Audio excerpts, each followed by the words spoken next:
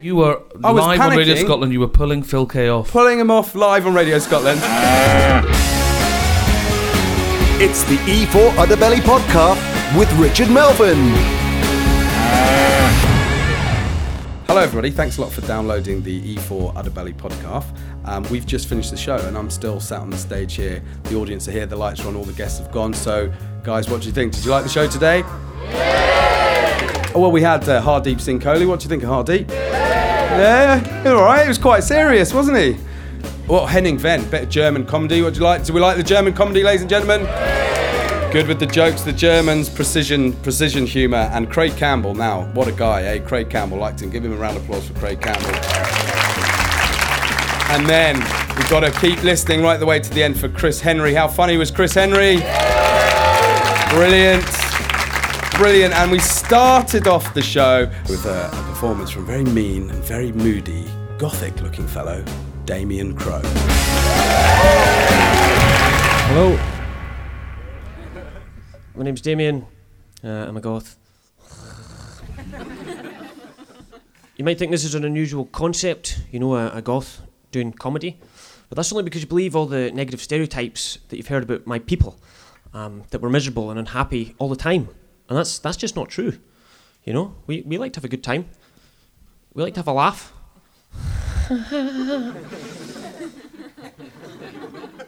You know, we like to tell jokes from time to time. Yeah, what's your name? Lisa. That's a silly name, isn't it? How many goths does it take to change a light bulb, Lisa? None! Leave the lights off and leave me alone!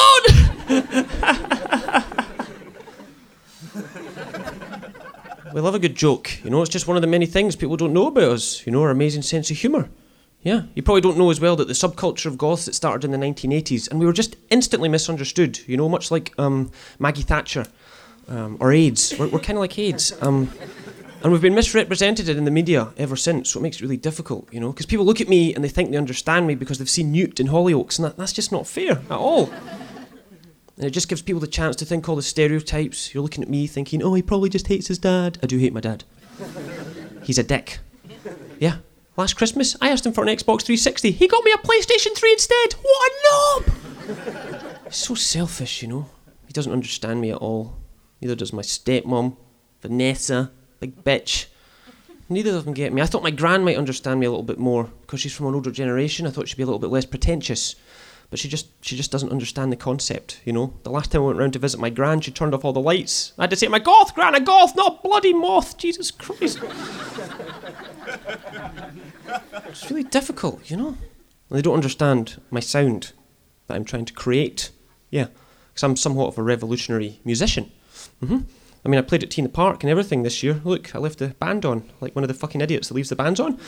But only to raise awareness for my own festival, because I thought T in the Park was pretty shit. I'm going to start my own one called Me in the Dark. But I'm working on a lineup just now, and I'm the only one that's going to be playing. I'm not going to be playing the guitar, you know, the drums, or anything else that fits in with people's convenient stereotypes. I'm going to play the greatest instrument of all time. The accordion. The accordion. And obviously, when my dad first bought me this so I could play at family gatherings and stuff, I wanted to rebel. I thought, I don't want to play the accordion the way he wants me to play it, or the way society expects it to be played. I thought, how can I rebel with the accordion? I'll just play the black keys. But there's really not an awful lot you can do with just the black keys, so it doesn't sound very good. The only one I've got is like the knuckle song.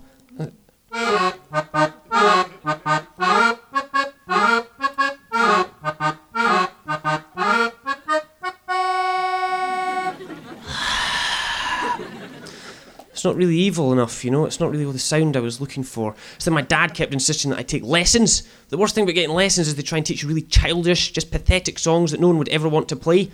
So I had to find my way of turning them into a really unique, evil, kind of twisted versions of themselves.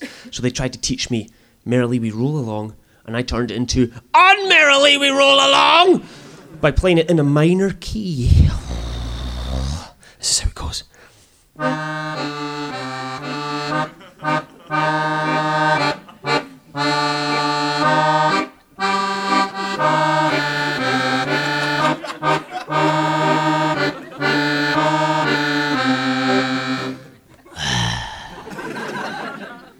But it's still pretty shit, you know.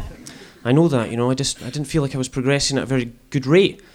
And sometimes I would feel sorry for myself, I would just get really down. Sometimes I would just console myself by putting it into bassoon and pretending I was a lonely ship in the night.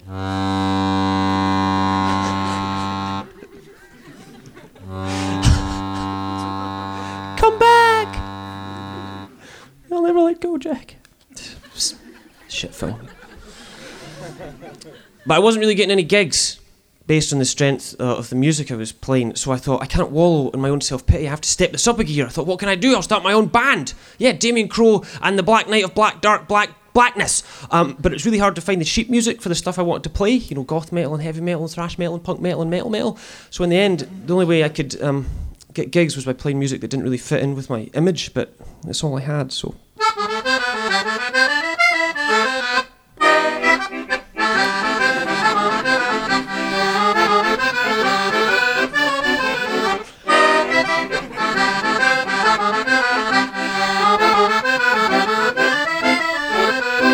Deadly serious, I actually do weddings and ceilidhs and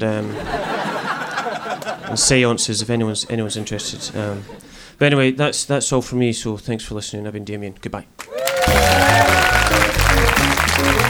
You can hear more of the goth story from Damien if you get along to his show The World According to Damien Crowe at the Assembly Rooms at 4 o'clock today and tomorrow. Right. Ladies and gentlemen, my first guest who's going to sit down and come and join us for a chat is a broadcaster, a raconteur, a writer, a cook, a comic and a friend of mine. Please welcome Hardeep Singh Kohli.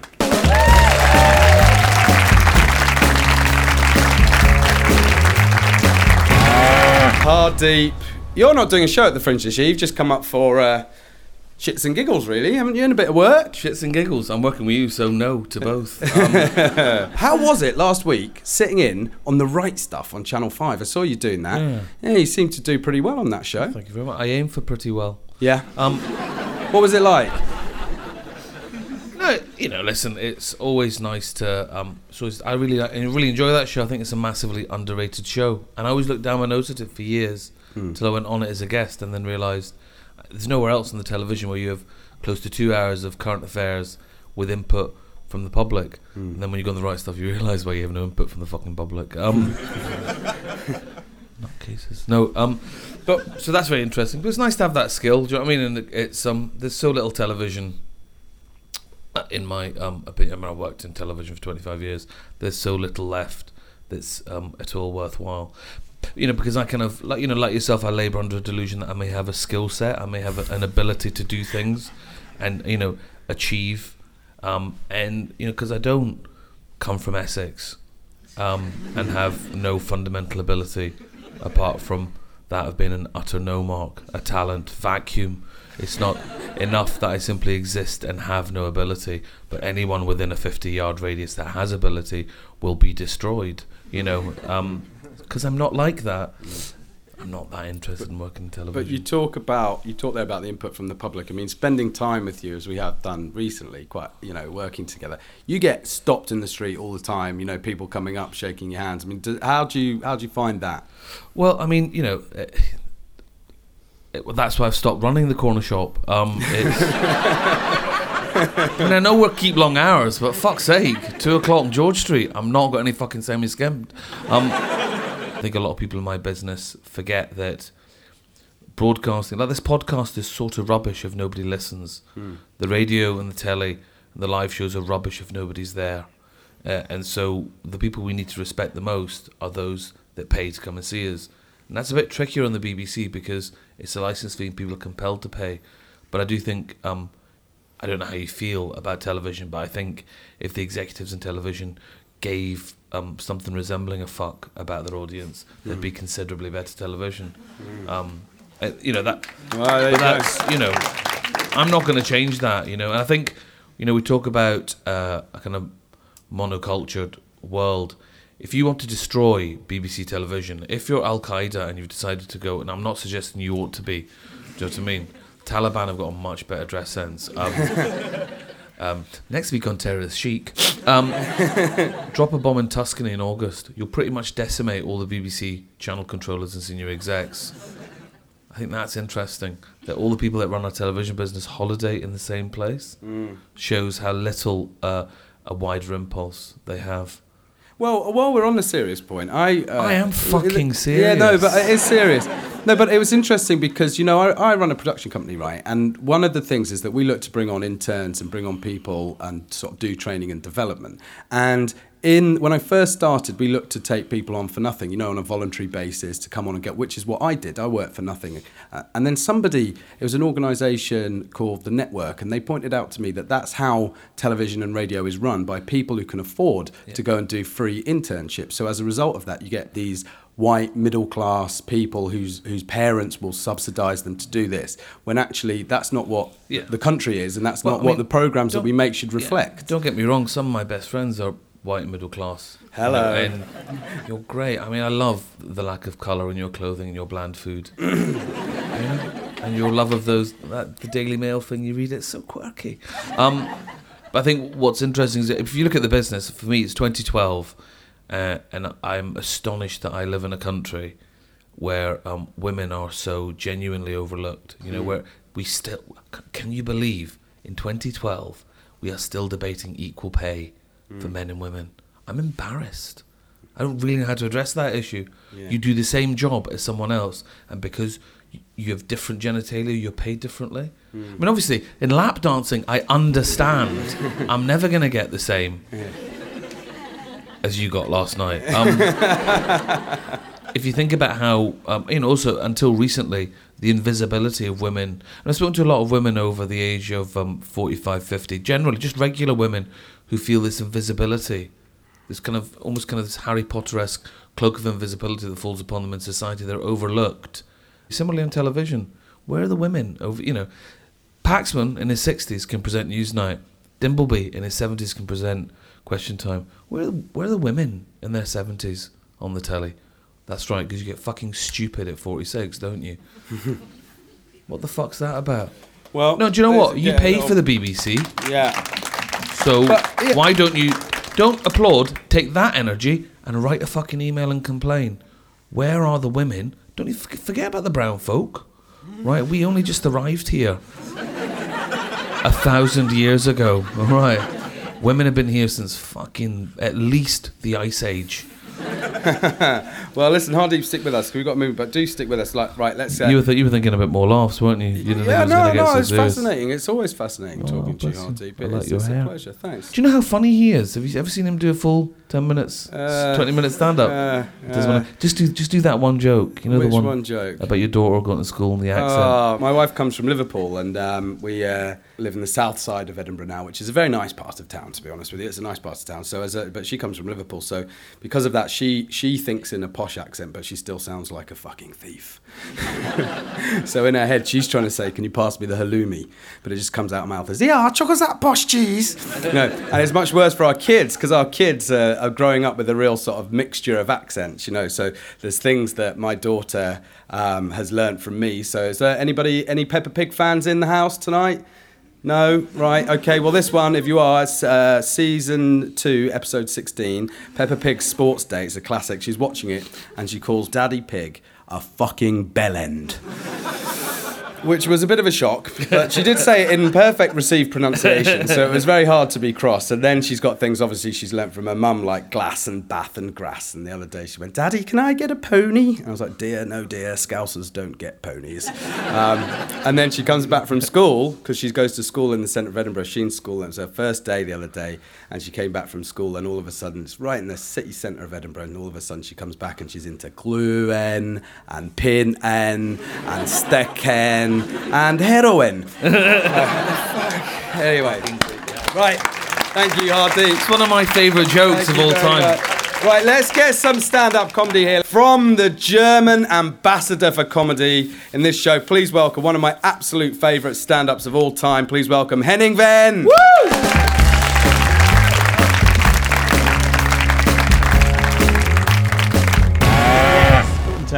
Let's get one thing out of the way straight away. We Germans, we like a laugh.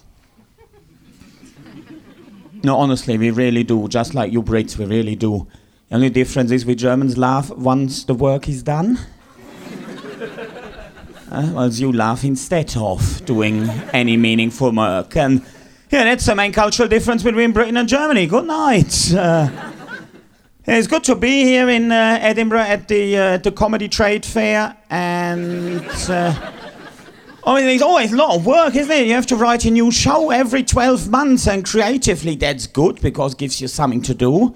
There's also a lot of pressure having to write a new show every year, and there's one subject, though, that'll always remain topical in the United Kingdom: World War II. That'll always be funny. I remember 10 years ago when I came over. First day after work, I went home, switched on the telly, and there on the telly, there it was, black and white documentary about World War II.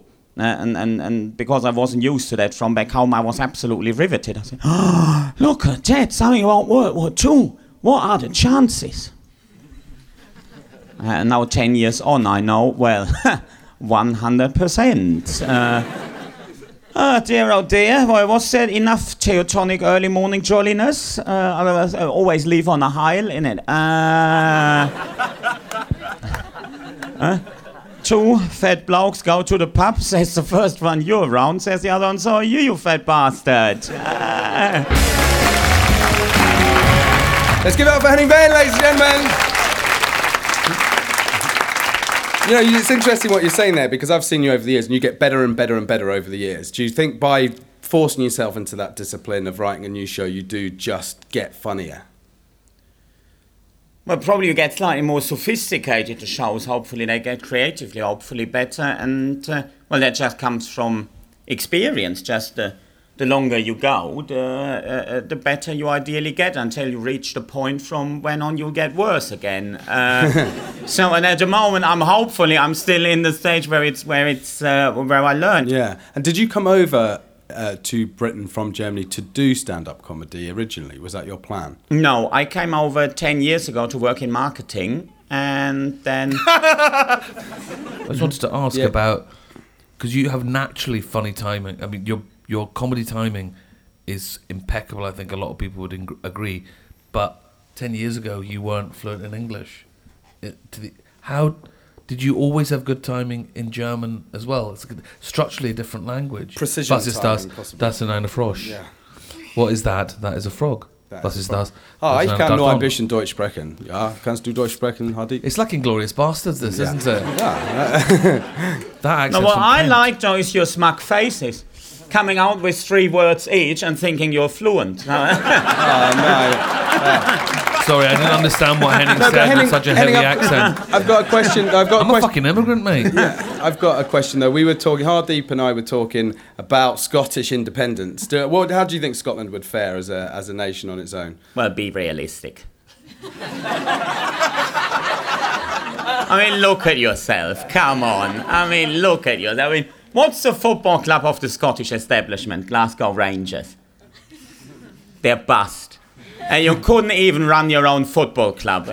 Whilst Rangers' local rival Celtic, the footballing arm of the IRA, they are still in business. I mean, how much more proof of your incompetence do you really need?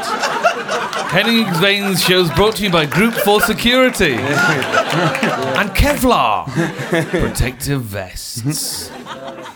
So, bad idea. Well, I don't think in the end of the day, if you go independent or not, nothing will really change for the local people, because at the moment you get all your handouts from London, then you get them from Berlin. I mean, effectively nothing will change for you. It's a total waste. But what I like is, now the independence referendum has now been postponed to 2014. Yeah. And that announcement was made 1 week after it became transparent that the Edinburgh tram wouldn't be running until 2014. They said, okay, we'll stay in the union for long enough for the union to pay for the tram, and then we'll have our independence. Interestingly, isn't it a German company that have snicked all the money from the trams? Yeah, No why do fucking you wonder they reckon can they bail have out to- Greece. Why- You know what I mean? Snicking our fucking money. Why do you reckon they have to work abroad? I mean, no one at home would book them. They're just silly foreigners. Well, guys, stay exactly where you are. Henning, stick with us. We've got another guest to bring on next. It is said that my next guest is a cross between Jesus, Billy Connolly and a man-sized lion. In my books, that makes him formidable. Please give an awesome welcome to the wild man of Canadian comedy, Craig Campbell, ladies and gentlemen. Hi, Craig. I thought you should get you in on this debate, Craig. At the mention of silly foreigners? But you've got Scottish heritage, have you not? I do, yeah. Craig Campbell, a name like that. Yeah, it's hard to avoid that, Yeah. I bet he doesn't eat McDonald's, though. Not for the reason you're thinking. Why don't you eat McDonald's? Because it's not good for you. They noticed that when American bodies weren't decaying in the Vietnam War. Right. Yeah, a lot of preservatives in their food. How come these guys aren't stinking in the hot sun? Stay off the McDonald's, kids. Is that libelous? I don't know. I think you find it's muck libelous, is what it is. And you get a free shake with that. I've loved in it. What a horrible image. Tell us about the Lumberjacks. It's a three-hander comedy show, stand-up, with a special guest every night, and it's a show that we brought to Edinburgh in 1998 and 1999. It's the return of the Lumberjacks, and we started with the Lumberjacks on ice, essentially. Right. In 1998, in a little broom closet in the back of the existing stand. Right now, I think we were packed out at about 20 people. Right. If you moved the mop. And now we're in the new assembly rooms on George Street, and it's a pretty awesome thing to be a part of. Chandeliers in your room? Yeah, and we don't swing from them, but they're there, certainly. Yeah. So, this is a question people have been talking about a lot this summer, but, you... How much did we pay for the tree on the stage? No. I was wondering... how much did you pay for the tree? More than you'd imagine. Right. But, since you were here back then, what's changed here in Edinburgh? Oh, nothing, luckily. Nothing? No, well, not what I see. I like Arthur's Seat, and there's very little decay on that. Yeah. The one thing I notice, and I do miss, there were about 4 of them when I first started coming to Edinburgh, and now I only know of one late-night bakery windows. There's one on Morrison Street. Okay, no, that's the one I know. Is that of. the one That's you know? the one that's left. And do you like it? Thank fuck for that. Yeah, totally. The tension of that conversation. And do you like a late night pastry? Well, I like that there's an availability of that. Yeah. Americans, I don't mean to trumpet their society as a great thing, but they'd have a hot dog stand or two kicking around if there were 1,000 hungry people wandering the streets constantly at the same hour. But Scottish people are like, fucking go away, you pricks. Equally, we're not quite so good at waging legal wars in foreign countries, so checks and balances. No, but you're good at jumping in. Not after You're not one of those people living the myth that you're not involved, are you? Canadians like that one too. That thing those Americans are up to. What, that your commanders are in charge of? Well, yeah, that thing, of course. Well, yeah, they're a different country. Yeah, but we have the same militaries. Yeah, but we don't want to talk about that. Sorry, you were saying something? But have you moved over here to... Do you still live in Canada? Or no, I live in Devon. Devon? Deep, dark depths of Devon. Wow, Yeah. How's that? That's amazing. It's I call it Scotland of the South. It's phenomenal. But is Devon really that well advised to call itself the Scotland of the South?